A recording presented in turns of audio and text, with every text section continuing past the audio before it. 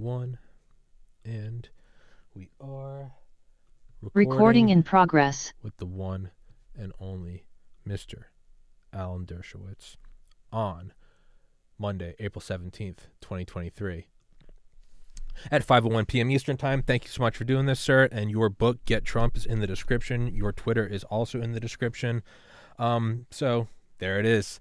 And so your, as far as I understand it, is your analysis is that this isn't a just case, but it's not that it should happen, but you're pragmatic and you're saying it will happen. He won't have a fair trial and he will be arrested. Could you maybe elaborate on that? I compare it to what happened in the South in the 1960s. I was training to be an observer in the South, and I was taught at Howard University that if you spit on the sidewalk, you will be found guilty of a felony because they're targeting you, and it'll be an all-white Jim Crow jury, and you won't have a fighting chance to win. So don't spit on the sidewalk. Don't put your cigarettes out on the sidewalk. And sometimes people were arrested for doing that, even though they didn't do it. There was no justice in the South in 1960. I don't want to compare the Jim Crow South to New York City. I love New York City. But in New York City, Donald Trump can't get justice. The vast majority of the people support Bragg, the DA. Many, many voted for him. He essentially promised to get Trump if he were elected. And so you're going to have jurors now who are going to try to help him keep his campaign promise to get Trump. So the case should be moved out of Manhattan to a different, more objective district. There's no case here. There is no case. There's no misdemeanor. There's no felony. The theory behind the misdemeanor, and I set it all out clearly in Get Trump, I set out all the charges against him. The theory is this: if you pay hush money to somebody to make sure that nobody, your wife, your family, your voters, never, ever, ever learn that you had an adulterous affair with a woman to whom you were not married, that you immediately then have to put on your corporate forms the reason you paid the hush money. Has anybody in history ever done that? Did Alexander Hamilton do that when he paid the hush money? It's never happened. It never will happen. And so I issued a challenge to Bragg. I said, show me a single case where anybody has ever been prosecuted for a misdemeanor, even for failing to report hush money on a corporate form. And of course, there's been no response. And the felony is even more absurd. There's no misdemeanor, but if there were a misdemeanor, in order to elevate it to a felony, you have to prove beyond a reasonable doubt that he intended to cover up a more serious crime. So the two theories are he intended to cover up a political donation, but the people who handle political donations said there was no case. And the other one is that he may have been thinking about entering it in his tax returns as a business expense. Two responses. First, it probably was a business expense. It helps his business to prevent loss of reputation. Sure. And second, who knows what he would have done 2 years from then when he filed his tax return. Well, believe me, he wasn't thinking of saving $12,000, which would have been the amount that he saved when he put that form together. That's not what was on his mind. So there is no misdemeanor case. There is no felony case. There is no case at all. So then I think it is beyond a reasonable doubt that this is political. We all, and this is how I compare it. In the same way we all knew just from empirical observation and gut feelings that there was government involvement through social media from 2020 forward, but we didn't really get the files, which are important. Extraordinary claims require extraordinary evidence. We didn't get them until Elon Musk bought Twitter. So it is important, but I think in our gut we can feel this is political. My point in saying that is this an inflection point? Is this a point of no return in that as this happens, we can't go backwards? Is the country forever stained by this? And are we going over a waterfall of political witch hunts and persecutions? And could this ultimately be the death of this country? It might be decades from now, but is that it? Well, death of this country. We have a strong country. We have a system of checks and balances, but it will do more harm than McCarthyism ever did. McCarthyism was a throwback to the past. It was an attempt to try to put blame on people who had been communists in the 1930s. It was done by old men who basically were at the end of their careers, whereas this new McCarthyism is being done by young people, by people who are now at colleges and universities, by professors. It's the wave of the future. And this is an inflection point. This is a point of no return. There are two alternatives.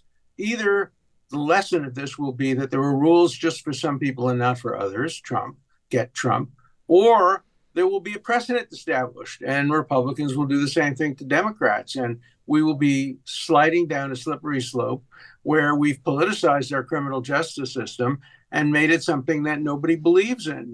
Neither of those alternatives are acceptable. I think you may overstate it when you think about it being the end of America, but it certainly diminishes the rule of law in America and diminishes civil liberties. And the worst part of it is that old civil libertarians, the ACLU, professors at Harvard Law School and other places who generally speak out in favor of civil liberties are remaining not only silent, but they're supporting the McCarthyites in this instance, as many Harvard professors supported the McCarthyites in the 1950s.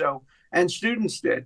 So it's a very, very dangerous point. And there are very few of us who are anti-Trump politically, who are willing to stand up for civil liberties and not make an exception for Trump. And that's why I wrote Gret Trump, because it says right on the back cover, in the beginning of the back cover, as someone who voted against Trump twice, et cetera, et cetera. This is not a pro-Trump book. This is a pro-Constitution book. But you've signed the John Hancock. You are now going to be a target for. You are a Trump lover because there is no rational discourse when it comes to that. It's orange man bad, and I'm already a target. A project called Project 65, which is a group of McCarthyite lawyers who have set out to destroy the legal careers of any lawyers who supported Trump, much like the McCarthyites did in the 1950s, where they went after lawyers, civil liberties lawyers, who were anti-communist, but who defended people who were accused of communism. They've gone after me. They filed a bar charge against me. I'm told, I haven't seen a copy of it, but or they haven't served me or anything, but I've seen media reports about it. A bar charge against me in Massachusetts, where I'm licensed to practice law, and they've gone after other lawyers. Project 65, I think they've targeted 65 lawyers, much in the spirit of Joseph McCarthy. Where do you feel on a personal note? Because I've had on Dr. McCullough 20 plus times, and he talks about through all the rigors of medical school and residency and internship, there are things that you aren't taught, and he brings up the suppression of alternative treatments to COVID-19, et cetera, where there are no study guides. You're kind of out on your own. You're mapping, you're sailing towards the horizon, and you're pretty sure the Earth's a globe, but you're not sure. Maybe it is flat and you're going to go over. And he called it the medical Super Bowl, where you're at the pinnacle of your life and you simply have to go on. There is no scientific precedent. There's no flow chart. There's just the inner voice, which you hope is accurate. So on a more personal note, what does this feel like for you? Is this planting your feet and going, I didn't vote for the guy. I don't like the guy, but I can look beyond emotion and I know what the precedent is for future generations? Well, first of all, there are parts of Donald Trump that I do like. Okay. I don't make about people, do I like, don't I like. I worked with him on the Middle East peace process. I like that very much. I worked with him on anti-Semitism on college campuses. I like that very much. I didn't like many other things that he did. I liked that he warp-speeded the vaccine. Everybody has a mixed view. Thomas Jefferson, I have mixed feelings about. Nelson Mandela, I have mixed feelings about. So why should I not have mixed feelings about Donald Trump?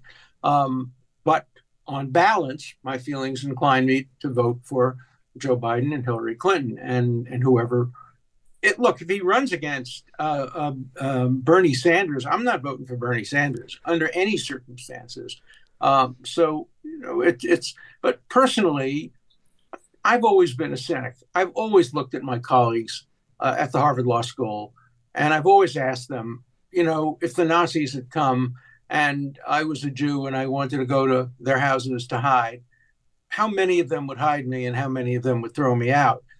That's a question that every Jew who lived during the Holocaust asks of themselves. And my answers were always cynical.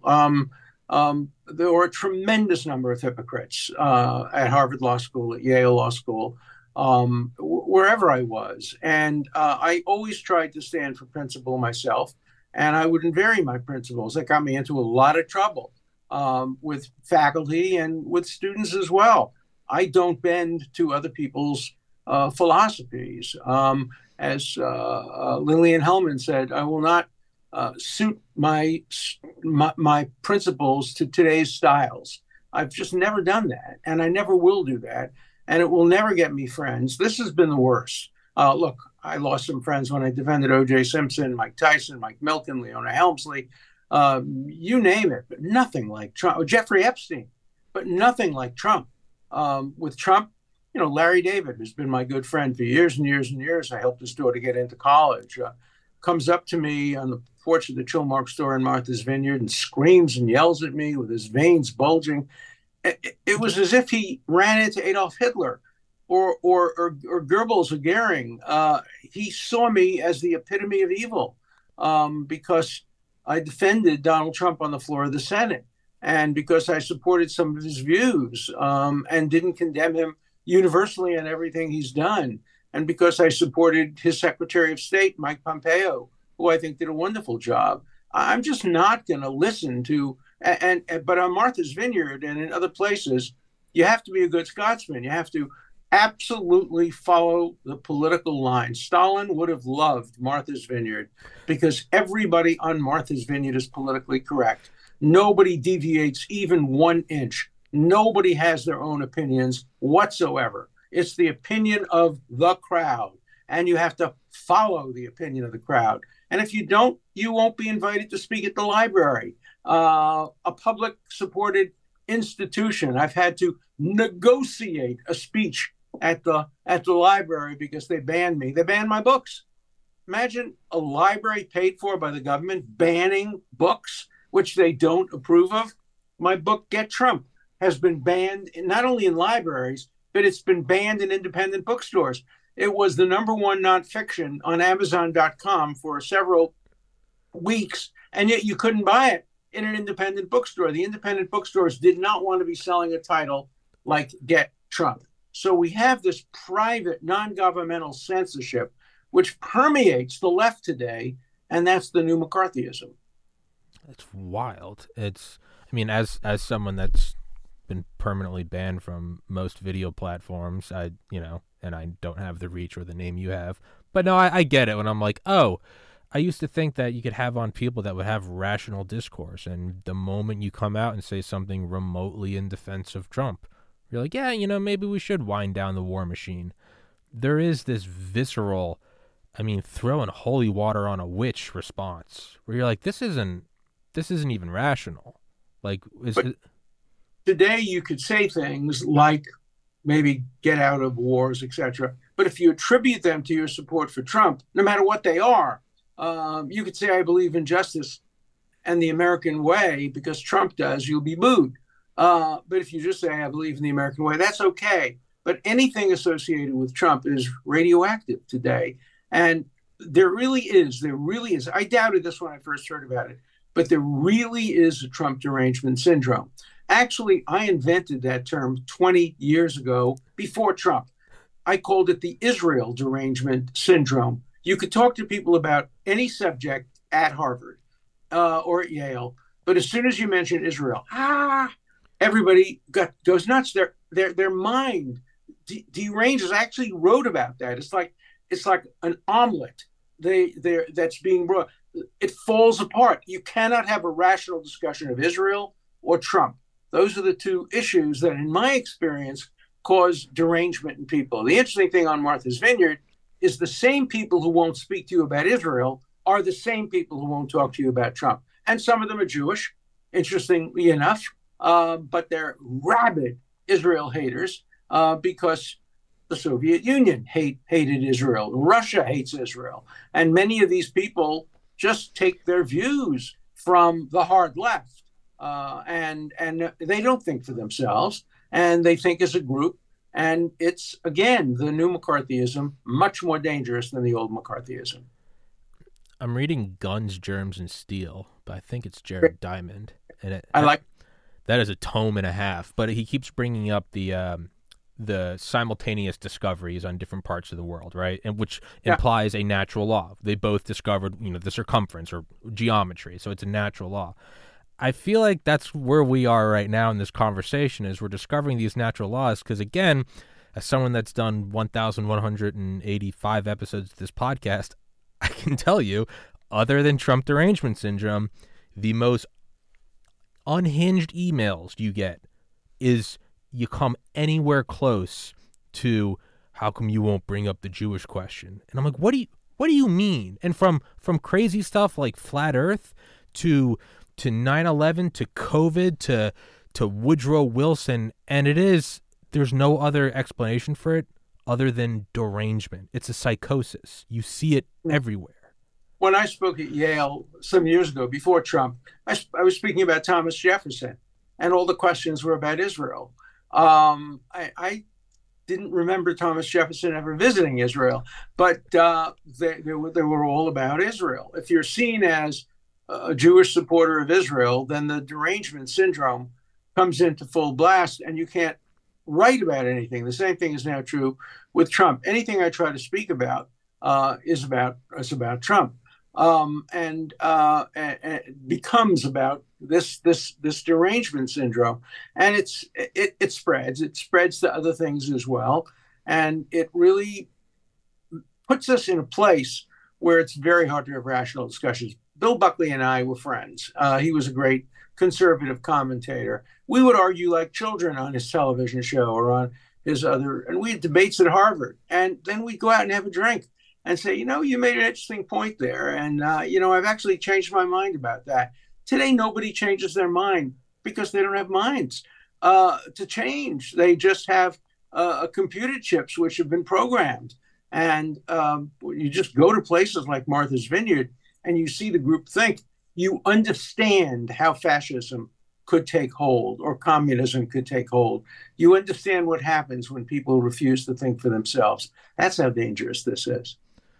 In the final minute I have you, having your mind changed is a lot to me like going to the gym or dieting or meditating or reading a book every day. It starts as this, it's good for you, but you don't want to do it. And as you lean into it, you start to like it. It's a new pleasure. It's not the immediate gratification of a Big Mac, but it's a different, you like it. I've found through this podcast early on, I don't want to talk to someone I don't agree with, to then I'll tolerate it. Now, to me, it's one of the most exquisite curiosities to feel the plasticity of your brain shifting, and then the humility of saying, I was wrong. Well, the great Judge Leonard Hand once said, the spirit of the liberty is the spirit that isn't so sure it was right. And he would have written on the top of every courthouse and every school, I beseech ye in the bowels of Christ to consider you may be wrong. And for 50 years, I taught at Harvard with that theory, you may be wrong, I may be wrong. This is an enterprise in truthing, a process of truthing. Truth doesn't come from on high. I wrote a book called Rights from Wrongs, where I have a theory of where rights come from. They come from experience. They come from particularly experience with wrongs. And the recognition that we may be wrong is a central part of democracy and the rule of law. And it's something that's being today rejected. And that's why I wrote Get Trump. My audience is young people who I want to see change their mind. Don't know whether I'll succeed, but at 84 years old, I'm keeping trying. You got to keep trying. And I mean, that's one of the great things about this podcast is there's video evidence. So I can't even pretend to not change my mind. I have to look back at old episodes and go, I was wrong. So, but Mr. Dershowitz, I said I'd let you go after 20 minutes, and I'm going to be a man of my word.